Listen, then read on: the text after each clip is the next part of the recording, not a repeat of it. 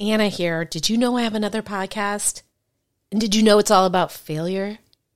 Well, at this point, you'd have to answer yes to both of those questions because I just told you.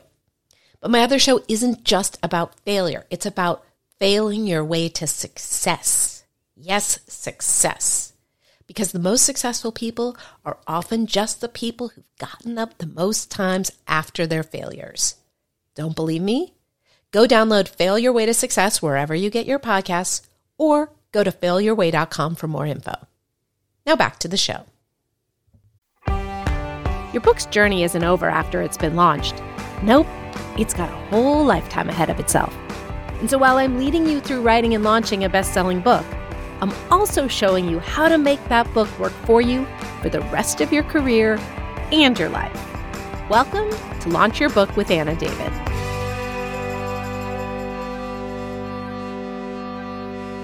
Hi there, welcome to Launch Your Book with Anna David. I am your host, Anna David. In this podcast, I talk about how to launch a best-selling book and what that book can do for your career.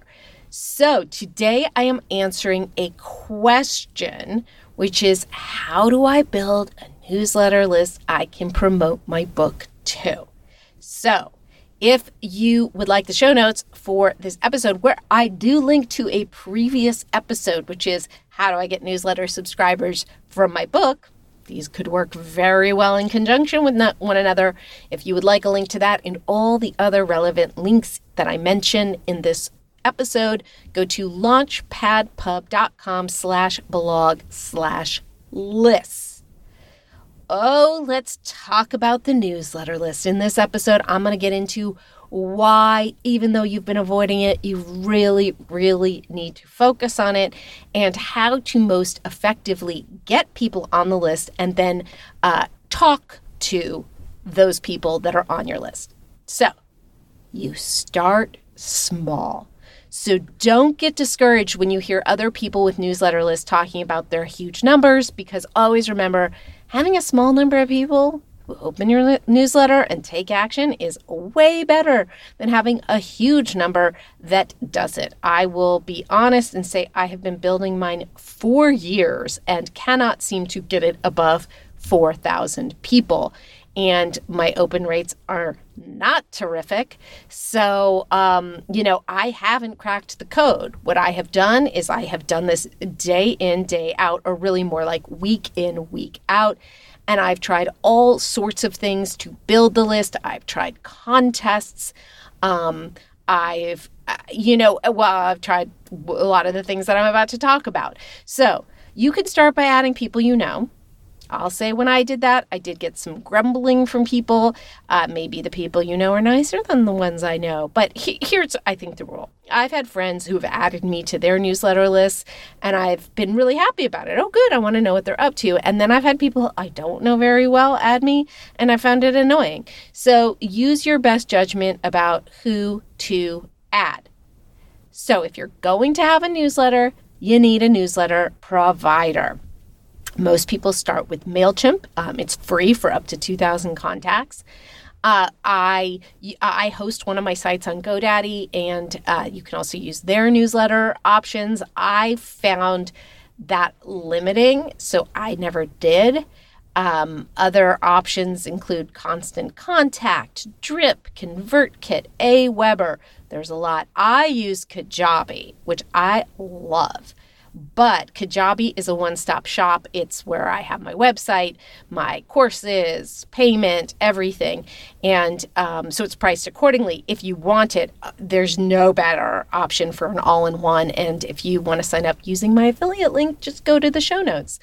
So the best way to get people on your list is to have a lead magnet, which is to say you offer people something.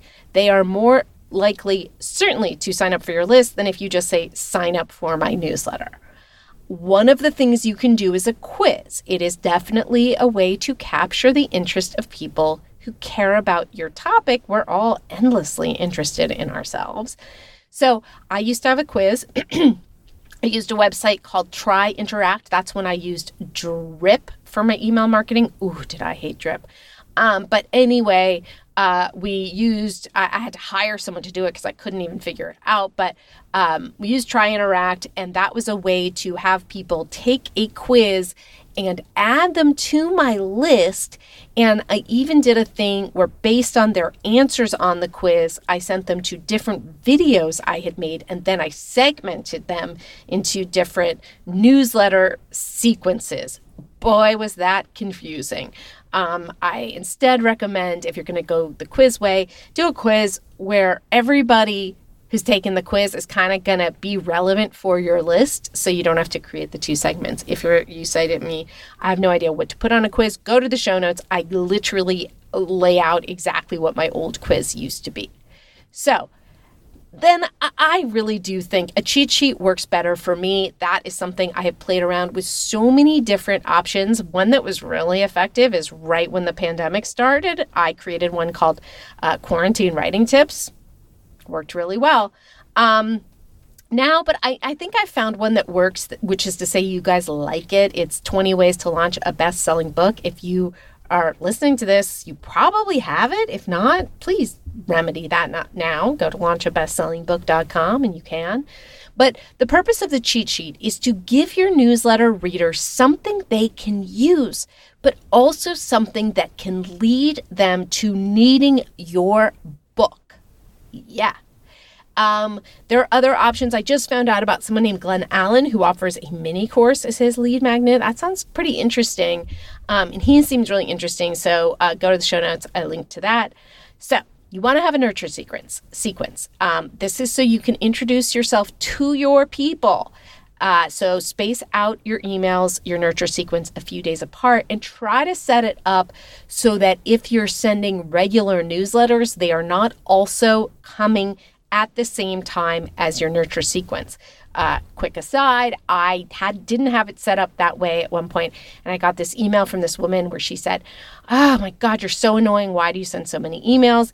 And I have a hater conversion formula, which is when I get hate, I try to kill somebody with kindness. So I wrote back and I said, "I'm so sorry. I'm really only trying to help."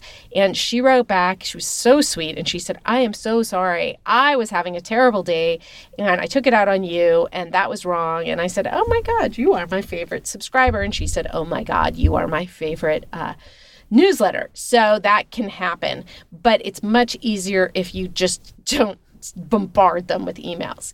Now, if your book is already available, tell your readers during the nurture sequence about it. Offer a link to it, maybe in the last of the sequence. If you're writing your book, tell them about it in your nurture sequence. And if you have a product, use your nurture sequence to offer it to them.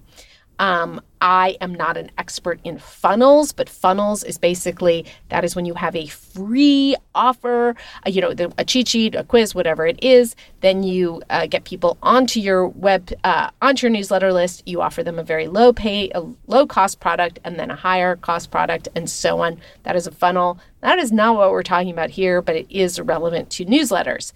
And then send your newsletters regularly. I recommend pick one day of the week. Tell them in your nurture sequence, I send newsletters I personally send them on Thursday, so I say that. And then stick to sending newsletters then. I cannot emphasize enough how important it is to get people used to opening your emails.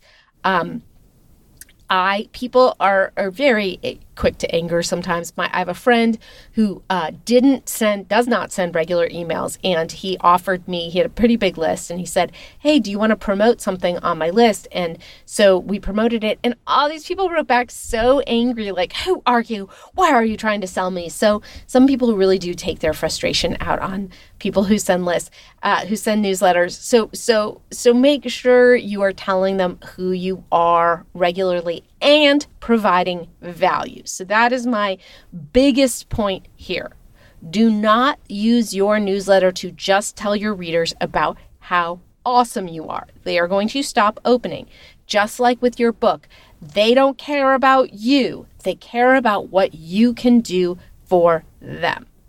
Now, try to make your newsletters entertaining. And right now, I'm going to tell you about my favorite newsletters that I subscribe to. I highly recommend checking them out. If you go to the show notes, I have links to them, and I'm just going to break these down. My favorite, Ash Amberge. No matter what she's writing about, it's hilarious. She is not dashing these emails off quickly. She is infusing her personality in every line. Now, if you say, I don't have time to do that, if you are listening to this podcast, you're a writer. Consider your newsletter a writing exercise. Now, she defies my advice about how you have to have a lead magnet to get subscribers, because I'm pretty sure she just says, sign up for my newsletter. But she's good enough that she can defy the rules. Then there's Jane Friedman. Now, if newsletters for writers were studied in school, Jane Friedman would be core curriculum. She and her team scans for the most relevant stories. So she has a weekly newsletter called Electric Speed, and any writer should be subscribed to that. That's a free newsletter. And then she has a paid subscription called The Hot Sheet that comes every 2 weeks, is worth so much more than the $59 a year she charges. And, now paid newsletters are a big, big thing, Substack, all that. But she was on to the paid subscription model early. And in her hot sheet, she lists, dissects, reports on all the most relevant stories about publishing. Then there's Anne Trubeck. Now, I do not honestly know how I stumbled across her, but she has to write the best newsletter I've ever seen from a publisher, and I'm a publisher.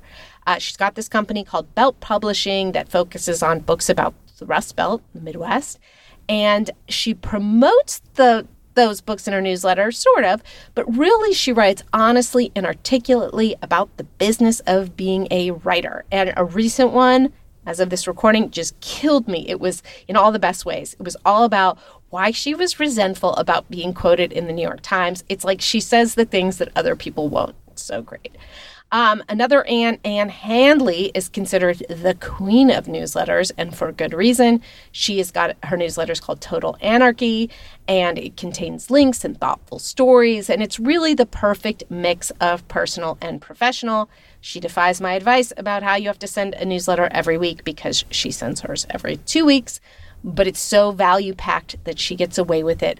I never miss opening any of these newsletters. Now, here is the thing. None of these people aggressively push their books in their newsletters. In fact, they barely mention them. And yet I've bought and read all of their books because I became such a fan because of their newsletters. So that is my spiel about how you build a newsletter list to promote your book too. And if you want the show notes, again, you just go to launchpadpub.com/blog/list, and I'll see you next time. Thanks for joining me this week on Launch Your Book with Anna David. For more info about the show, go to launchyourbookpod.com, where you can get show notes and so much more. If you got anything out of this episode, I can't tell you how much I would appreciate a review. And don't forget, my company, Launchpad Publishing, is here to help you at any stage in your writing and publishing journey. Just go to launchpadpub.com for more, and be sure to tune in next week for next week's episode.